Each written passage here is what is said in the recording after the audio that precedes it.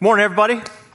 Great to see you today. It's great to have Grace Live back on True Live. We've actually been on a 7-week hiatus from actually being True Live. We did a series from the past because we wanted to improve some things. We also had some copyright issues during the movie series. So anyway, welcome back, Grace Live. Love to have you here today. I think that you'll notice some improvements over the next coming weeks. So today we're talking about Jesus on divorce and what Christ had to say specifically in Matthew chapter 19 about divorce. I want to begin, though, with a scripture out of Malachi. So the very end of the Old Testament or the Hebrew Bible, chapter 2, verse number 16, God says, I hate divorce. And that only makes sense, doesn't it?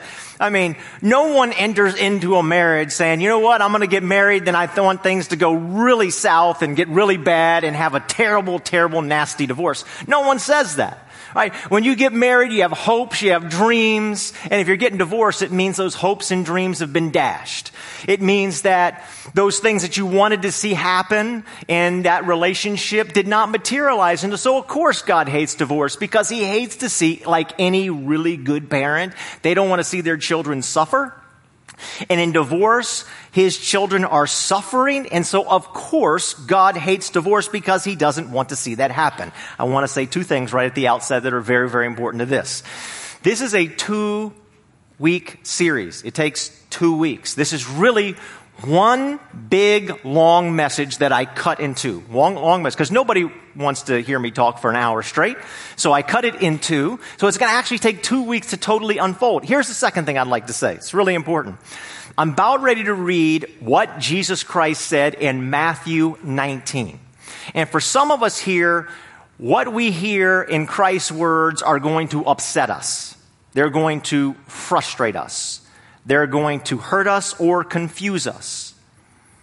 For others of us, it's not going to be a challenge at all. We're going to feel completely unchallenged. We're going to say, you know what, I've heard these all my life. I'm very familiar with them. How many ways can you interpret what Jesus says? It's very, very simple. Get over it. Let's move on. So it's unchallenged.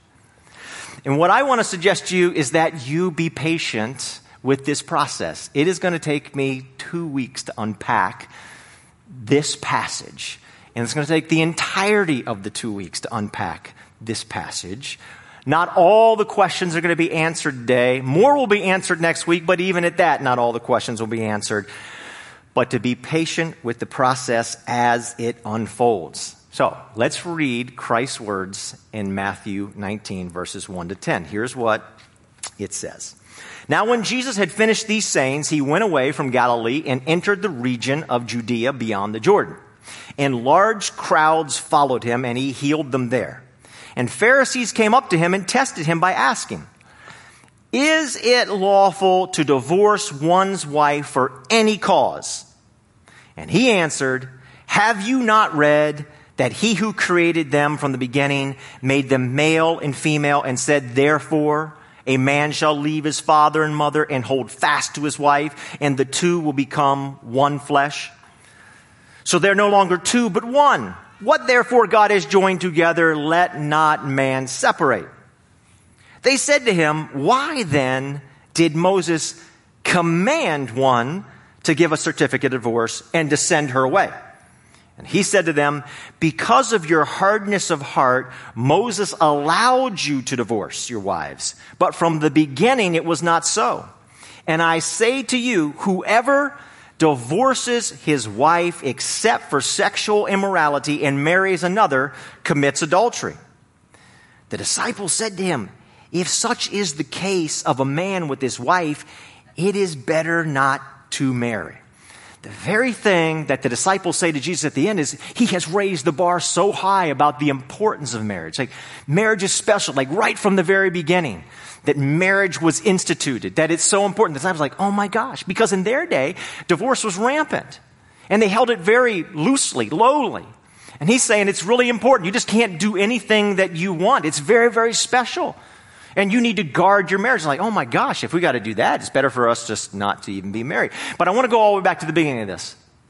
Because at the beginning, these Pharisees are asking Him a very specific question. He doesn't answer it. He doesn't bother to answer. It's like, hey, can you divorce your wife for any cause? And then He totally doesn't answer. He says, you know what?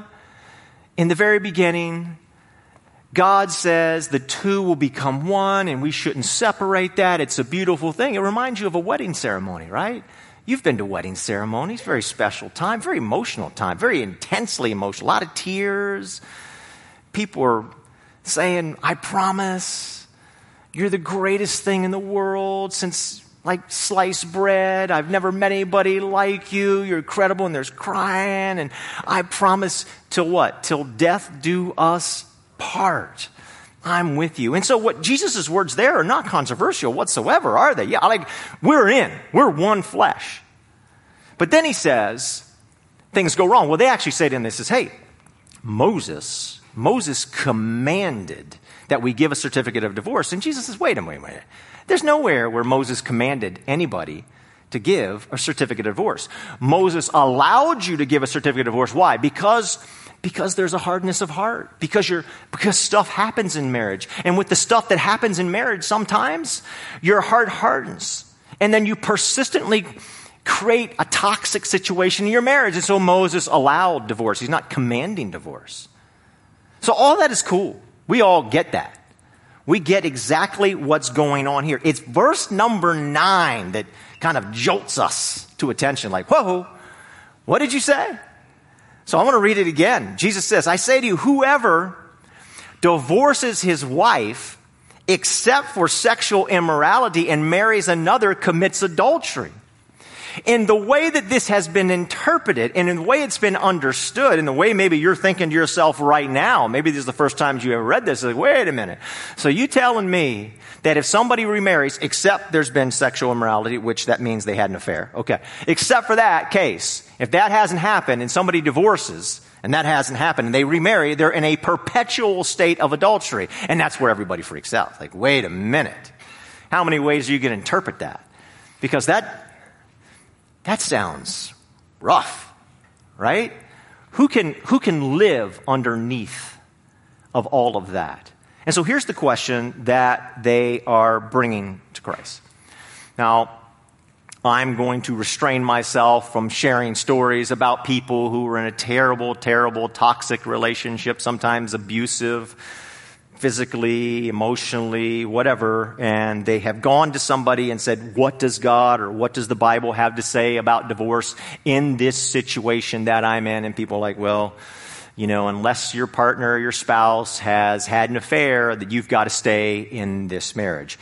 Actually, I've heard of stories like that, but I think they're few and far between, and they're kind of an extreme. So I'm not going to get into the real life practical stories that I hear that have happened, but some of you hear, and I hear them told on and on and on. Okay? But what exactly is Jesus saying here? Like, if you're in a toxic marriage, according to the Bible, are you basically praying that your spouse would have an affair so you can get out of that relationship? Do we have to go to that level of praying for something like that? Oh God, please let them have an affair so I can end this terrible marriage. What exactly is Jesus saying here? How we understand the Bible, and this is why I've been saying all the weeks leading up to this that I'm excited about this series, because I want to talk about something that's really important. Whether it's the issue of divorce that you see here or other issues, and there's not a huge amount of them, but other issues that we come across in the Bible, we read them and are like, whoa, I don't like that. Here's a way that we can understand what the Bible is saying, or at least how the principles of the process of understanding what is the Bible really saying here. Because sometimes we come across texts like this on issues that are difficult and we say, you know what? I don't like that. So we fall on one side or the other. We say, I don't like that. That's ridiculous. The Bible's outdated. I don't care for it. I'll pick and choose. A lot of stuff in the Bible I like, but I don't like this, so I'm just going to not bother dealing with that. Or others will say, you know what? That's the way it is, and you better get on board with it because this is the way it is, and if you're not, you're a sinner and whatever, okay?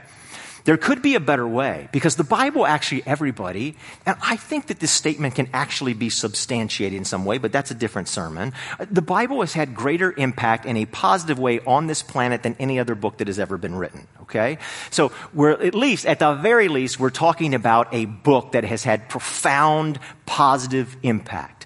So why would we come to a passage like this when there's so much that is so positive, good for this human race and say, well, I don't like this, I'll just... I think there's a more intellectually responsible way to deal with difficult passages, and that's what I want to talk about this morning as a lead into next week where we'll really unpack Matthew 19. And here's the point. Context creates clarity.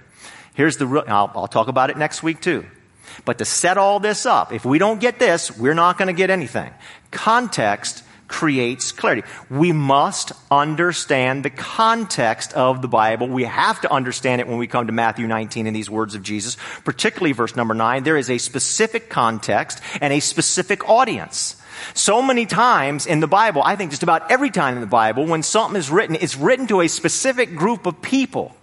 And in this case, it's written to a specific group of people asking a very specific question about one verse from Deuteronomy chapter 24. And it's very specific, and they're speaking in a way. The phrasing actually is given in a way that everybody exactly knew what was being asked here, but none of us do. We don't understand it because we're not in their context. So we have to understand their context. And here's the great thing about the time that we live in. For the last 200 years, we've had an explosion of knowledge. We've made all kinds of findings, whether it's the Dead Sea Scrolls or a synagogue in Cairo, where they discovered all kinds of things about what was going on in that world in that day that help us understand exactly what question is being asked here. Jesus never criticized the Bible. You read sometimes in the Sermon on the Mount, Matthew chapters 5, 6, and 7. And Jesus says, you've heard it said, and he's commenting on the Bible. But I tell you this, he's not changing the Bible, he's not criticizing the Bible. But Jesus often does, everybody, he very frequently criticizes people who misinterpret the Bible. And that is very important to us. Why? Because when you come to this issue or other issues, if you misinterpret the Bible, you could be pushing people away from the truth of Christ and his love and his word and the transformation that Christ wants to do in people's lives. So he criticizes people who misinterpret it. So we have to get this right. Now, let me tell you why context is so important. If I was to say, I'm going to say a phrase to you all, and I don't think there's anybody in the room who's going to misinterpret anything I say when I say these few brief words to you, okay? But 2,000 years ago, if I said it, they would totally misinterpret. They have no idea what I'm talking about, all right? The legal drinking age is 21. Is anybody confused about what I'm talking about? Am I not going to allow you, or is the state not going to allow you to drink water until you're age 21? Is anybody in the room remotely confused when I tell you that the legal drinking age is 21? Now, 2,000 years ago, when they heard that the legal drinking age is 21, they're like, what? That doesn't make a bit of sense. You can't drink water, you're going to die. You're going to die. What, do they want to kill everybody on the age of 21? What is happening in the year 2019 in the United States of America? Okay? What's happening? Okay, so context is really important, and things that make total sense to us because we have a way of speaking and things that are tremendously popular. And there's something here that's tremendously popular that they immediately got that we are totally confused about. Context is really important. Now, I'm a part of a lot of weddings. Either I'm standing up front officiating, or I'm sitting and I'm participating somehow or other in weddings. So I'm just a part of a lot of different weddings.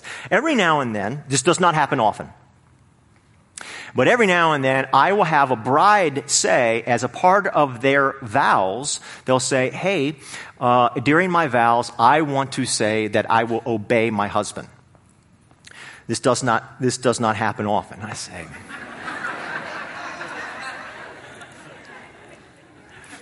Only happened a handful of times the past couple of decades. And I say, okay. And just as a side note, because some of you mistakenly would think, oh yeah, some brides, like a little submissive bride. Actually, in the case, I was just reviewing my mind recently, thinking about this mess speculatively. The brides who insist on this, I think, are brides who are going to have a big challenge doing this. Do you know what I'm saying? Some of you got it because you chuckled, okay? You chuckled. I know it. I think it's going to be a big challenge. So I think it was just very interesting to me. And I said, okay. And they said, because it comes right out of the Bible. The Bible tells us that wives should obey their husbands. This is wives obey or wives submit. 1 Peter chapter 3. Let me just say this now. I'll get it out now. I'm getting ready to we had a flood on Monday with water. I'm getting ready to flood you with lots of scripture. And if you're a Bible geek and you like it, because I was talking to our newcomers table on the way out, and Cody at the newcomers center says, John, this has never happened before. When people left the service, multiple people said, give me one of those Bibles. So if you're a Bible geek, you might want to grab your pen real quick, because I'm just going to start shooting hey, this will save me some emails. This is self-serving. This is going to save me emails. I'm just going to let the Bible verses flow, okay? 1 Peter chapter 3 talks about wives, submit and obey or whatever. The words are interchangeable a little bit there. Ephesians chapter 5 talks about it. And so they'll say, well, I want it because of that I should do that. And I'm thinking, when you think about those verses and you read them plainly in those two passages, Ephesians 5 and 1 Peter 3, there's probably not too many women who are I'm really excited about obedient submission, to my husband. I want to proclaim that in front of the whole world.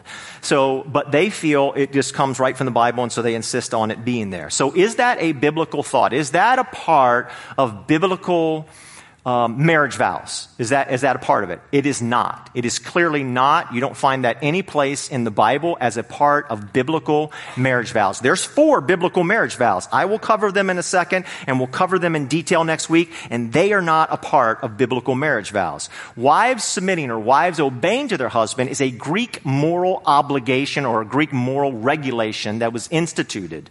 What was happening is divorce was rampant, immorality was rampant, and they were trying to get a handle on society. And the belief was that the family unit was the foundation to a stable society. So the Greeks said that we've got to do something about this. And what was happening is you had Greek women, and this later happened to the Romans too, and they said, you know what? We want to be free just like our husbands are free. And our husbands are running around having affairs, so we want to be able to run around and having affairs too. And I'm not saying that all women did this, but this was a regular practice because divorce and affairs were rampant. They said, he's running around having affairs, I want to run and having affairs just like he is. He's going out and getting drunk. I want to go out and get drunk too, just like he is doing. He's squandering money. I want to go out and squander money like he is too. He goes out to the track and bets on the chariot races. I want to go out and bet on the chariot races just as well. And so you had a guy come along, not very well known. The guy's name is Aristotle. I don't know if any of you ever heard of Aristotle, right? I said in the first service, and it was who's Aristotle? Anyway, so Aristotle came along and said this. He said, the man is the head of the household. So that's where it came from. This is Greek thought. Aristotle is 4th century BC, right? The man is the head of the household, and the only way that we're going to build a strong society and not just kind of break down into immorality so that our nation can be strong is that we've got to have the man as the head of the household, and the wife needs to obey, and the children need to obey. And if everybody would be submissive to the husband of the household, all conflicts would cease. And the Romans picked up on that philosophy. The Romans picked up on Aristotle's philosophy. And some of you know this, but Caesar Augustus said, because so many people were getting divorced, and some people were saying, I'm not even going to get married. I'm just going to run around and have affairs. He's like, oh my gosh, immorality is rampant, and people don't want to have kids. And actually, what do they call it? Exposure to infants. They would just leave infants out. They would be born. They'd leave them out, let them die. And one of the things Christians did is they went around, they gathered up all the babies who were left on doorsteps or at dumps. They would leave them at dumps or whatever. And so Caesar came along and says, look, hey man, we're falling apart here when the Romans came into power. We've got to stabilize the situation. So he actually issued a law that people had to get married. And if they got divorced, they had to get remarried because they had to do something to stabilize. So there's the background. It is not a biblical. You won't find that anywhere in the Hebrew Bible that wives have to obey the husband as a marriage vow. It's not instituted. But what you find is you find Peter and Paul, both of them writing about this, about something that's tremendously popular. Now, does that context help you at all? Does that help you to understand what's being said? Because some people read that and they go running from the Bible, they go running from Jesus, they go running from church, and it's one of the things that's so frustrating. The very thing that we long for, the freedom that we hope for, is actually in the Bible. What stands in between us is this huge barrier called context. And this is why in their context 2,000 years ago when they understood this, and this should always grab our attention, everybody. We're like, this is terrible. This is misogyny. This is ridiculous. Well, why then 2,000 years ago when it was written, do you find women running to the Bible and running to church because of freedom reasons, not oppressive reasons? And so that should always grab our attention. We should always say, what's up with that? And so when you find in 1 Peter chapter 3 and Ephesians chapter 5, you find it talking about that concept, about wives submitting or wives obeying. Peter and Paul both are commenting on it, and they're saying yes. Well, I thought, John, you just said no. No, they are actually saying yes with a very important twist to it. Something that all of us need to know. Ephesians 5:21, where Paul goes into this rant about wives submitting and living and the husbands head the household, he begins it by saying this, and this is radically progressive all the way to this day. It's radically progressive. He says, you, husbands and wives, should mutually submit one to another. That was radical. Like, what? We live in a world with this Greek philosophy 2,000 years ago, where the husband is the head of the household and everybody in the household obeys him, and that's the way it is. And Peter and Paul come along and say, actually, it's mutual submission. Now, there's a pastor, we're actually partners with a church in Atlanta. It's a pastor of a huge church down there. His name is Andy Stanley. He says, actually, what God is calling for in marriage is a submission competition. Now, I can tell you this much.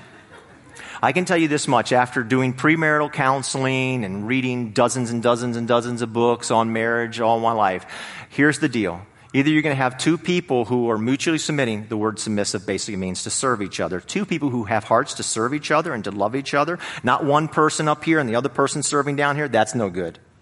Not where you have two people who refuse to serve each other. That's no good. That's a recipe for disaster. But two people who say, you know what? I love you so much, I'm going to serve you. That is the recipe, hands down. There's no doubt about this. It's hands down. That is the recipe for a magnificent marriage. And that's exactly what Paul says.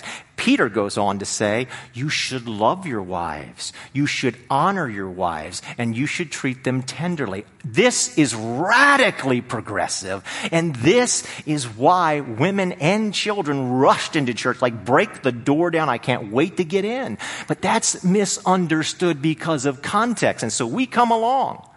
And all of our knowledge 2,000 years later, and we say, okay. So that's why context is really important. I'm going to end on that note, okay? Let's move on. You're tired of hearing about it, and I'm tired of speaking about it. All right. Here we go.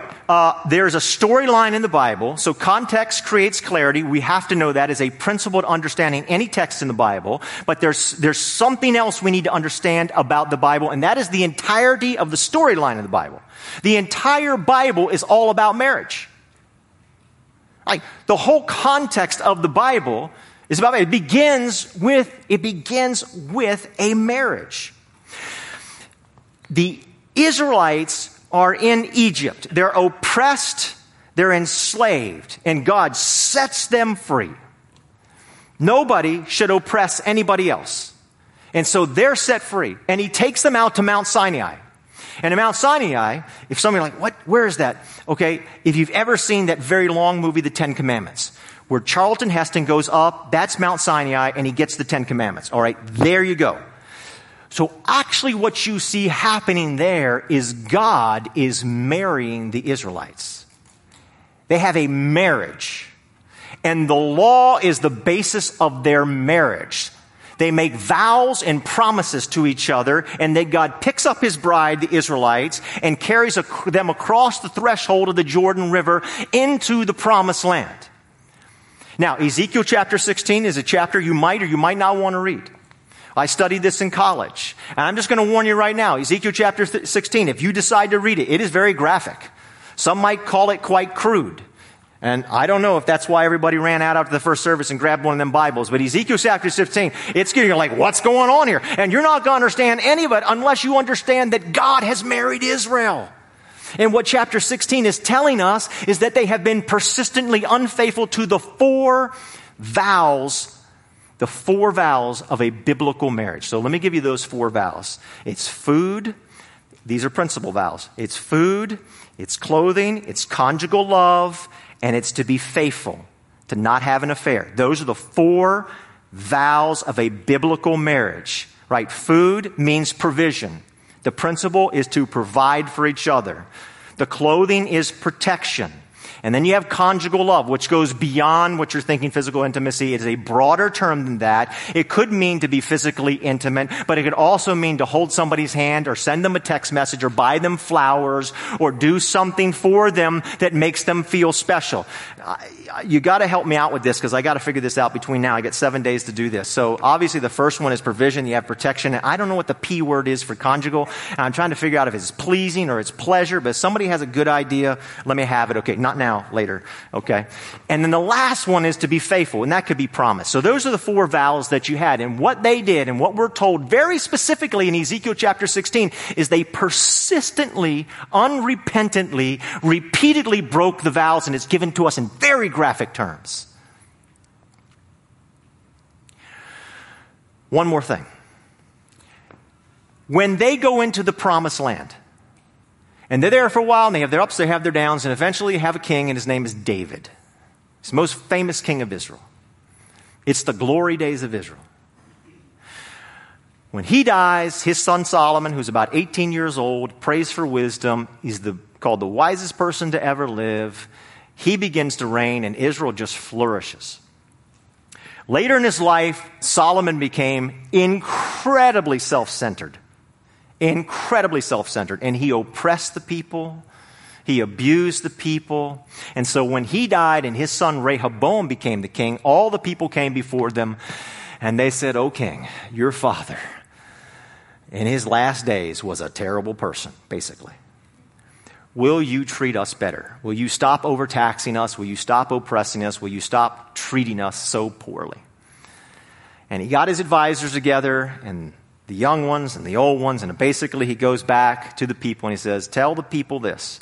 Tell them that my finger is thicker than my father's waist," which basically means you ain't seen nothing yet. I'm going to press you so much you're not going to believe it. And with that moment, the kingdom of Israel split in two. And you have the northern kingdom and you have the southern kingdom. And the northern kingdom is often referred to as Israel, and the southern kingdom is often referred to as Judah. And so in the northern kingdom, you have prophets like Elisha and Elijah, right? And then in the southern kingdom, you have Isaiah, Jeremiah, Ezekiel, right? Prophesying. But now you have 2 different kingdoms. Now you understand Ezekiel 16. Because in Ezekiel chapter 16, we're told that the northern kingdom was breaking their vows at a faster pace for centuries after centuries, at a faster pace than the southern kingdom of Judah. And here's the thing you need to know. Jeremiah 3:8, Isaiah 50 verse 1, God divorces the northern kingdom. If you have experienced the pain of a divorce, the heartache of a divorce, what you need to know today is God has personally experienced the pain of a divorce because God has been divorced.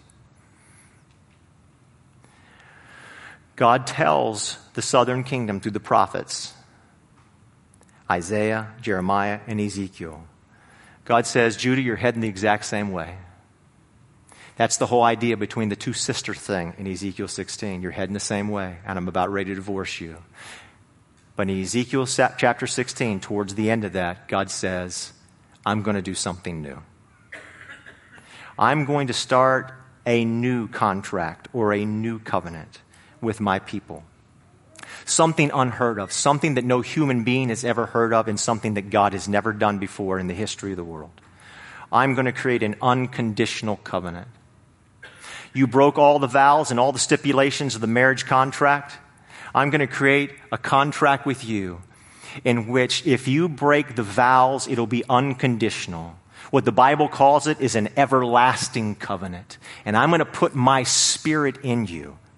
And we're told that God is going to bring the 2 sisters back together, the northern and southern kingdom, to be one once again, and that there will be an everlasting covenant in which His Spirit will fill us, and that we will be governed by grace. So as you read Romans chapter 7, everybody, and all of a sudden as you're reading about the great theology and the law and the gospel of Jesus Christ, and Paul launches into this whole thing about marriage, you're like, what are you talking about? We're not talking about marriage at all. We've been talking about the law. We've been talking about grace. We've been talking about the gospel. And all of a sudden you're on this marriage thing. What gives, Paul? And he says in there, if a spouse dies, then the living spouse has been freed from that marriage and they can go and marry anybody they want. And like, what does that have to do with the gospel? But then he says, you have died to the law. You've been married to the law with all of its stipulations that we as imperfect human beings can't keep. Stuff happens. Things go bad. It's not that we look at the law as any less than. We love it. We honor it. We appreciate it. But we have had the inability as imperfect human beings to keep the law. And he says, you have died to the law and now you're governed by grace. And that is why as you read through the New Testament about Jesus, he's constantly called the bridegroom. We're going to the wedding supper of the Lamb. We are marrying Jesus Christ only if we have died. And that's why baptism is so important. Like Paul gets into that because in the act of baptism, you're showing, I'm dying to the old way of life. I'm dying to the stipulations of the law to be married by grace to Jesus Christ. So that's why Christ, in all the parables he tells, so many of the parables he tells, right? He's the bridegroom. We have been married. Jesus has created a new covenant for us. So if you've experienced the pain of divorce, and my family has experienced that for sure, what you really need to know today is that so is God. He's experiencing it in a very personal way. Now, I just want to say now that we're on this, that our prayer team is over here. We know this is very sensitive. And we'd be happy to pray with anybody on Grace Live. You have a prayer button. We'd be happy to pray with anybody because we know these things are extremely, extremely painful. All right, I'd like to conclude with this. Next week, we are going to really unpack Matthew 19, particularly verse number 9. They're asking a very specific question that all of them knew and that we need to understand the context to. And for some of us, it's going to be very difficult because we've grown very used to our own interpretation of it. And with that comfort, we might get a little rigid. And so we need to prepare ourselves to see. And so the last fill in the blank that I'd like to give you is that we must want to see. Because we're going to talk about this specific context that will create clarity for us next week in Matthew 19, for us to understand the words of Christ so much better. My daughter told me a story, kind of a funny story about this. True, this really happened to somebody. I don't think she knew him. I think she was just reading it off a list of stories that are out there in the news or whatever. And there was this guy, and he worked like three 12-hour shifts back to back to back, like 3 12s. And I'm assuming he worked, I don't know, but I'm assuming he worked in a hospital because he did 3 12s all of a sudden, like boom, boom, boom. And he was so exhausted. And if you've ever worked a lot of hours, or if you've been to college and you've had exam week coming up, you know what I'm talking about. You just want to go home and go to bed so desperately. So he got off of this 36-hour, bonanza of working. All he wanted to do was go home, and he didn't live actually too far from where he was working. And he came walking out into the parking lot. He pulled his keys out and he hit that remote, to unlock it. And the battery went dead or something was wrong with the remote. It didn't work. And he's like, oh my gosh, of all days. He felt like just laying down on the ground and going to sleep right there. I just want to get home of all days. So he pulls out his phone real quick and he looks for a locksmith. And thank goodness there was a locksmith and they were close by. And they said, we'll dispatch somebody right away. And they came and they got there really, really quick. And he was so thrilled. The guy comes driving up and he says, and he already knew the story about the 36 hours of work. He's like, sir, no problem. You lock your keys in the car. I'm going to get them out in the jiffy. And the guy says, no, I didn't lock my keys in the car. This remote, it stopped. I can't get the thing to work. And the locksmith looked at him and said, sir, what are you? And he walks over to him and he grabs his keys and he puts them in the lock and he opens the lock. He says, here you go. That guy had been using that remote control so long, he forgot that he could actually use the key to unlock the door. And there he is, tired and exhausted on the outside when rest is right there for him on the inside.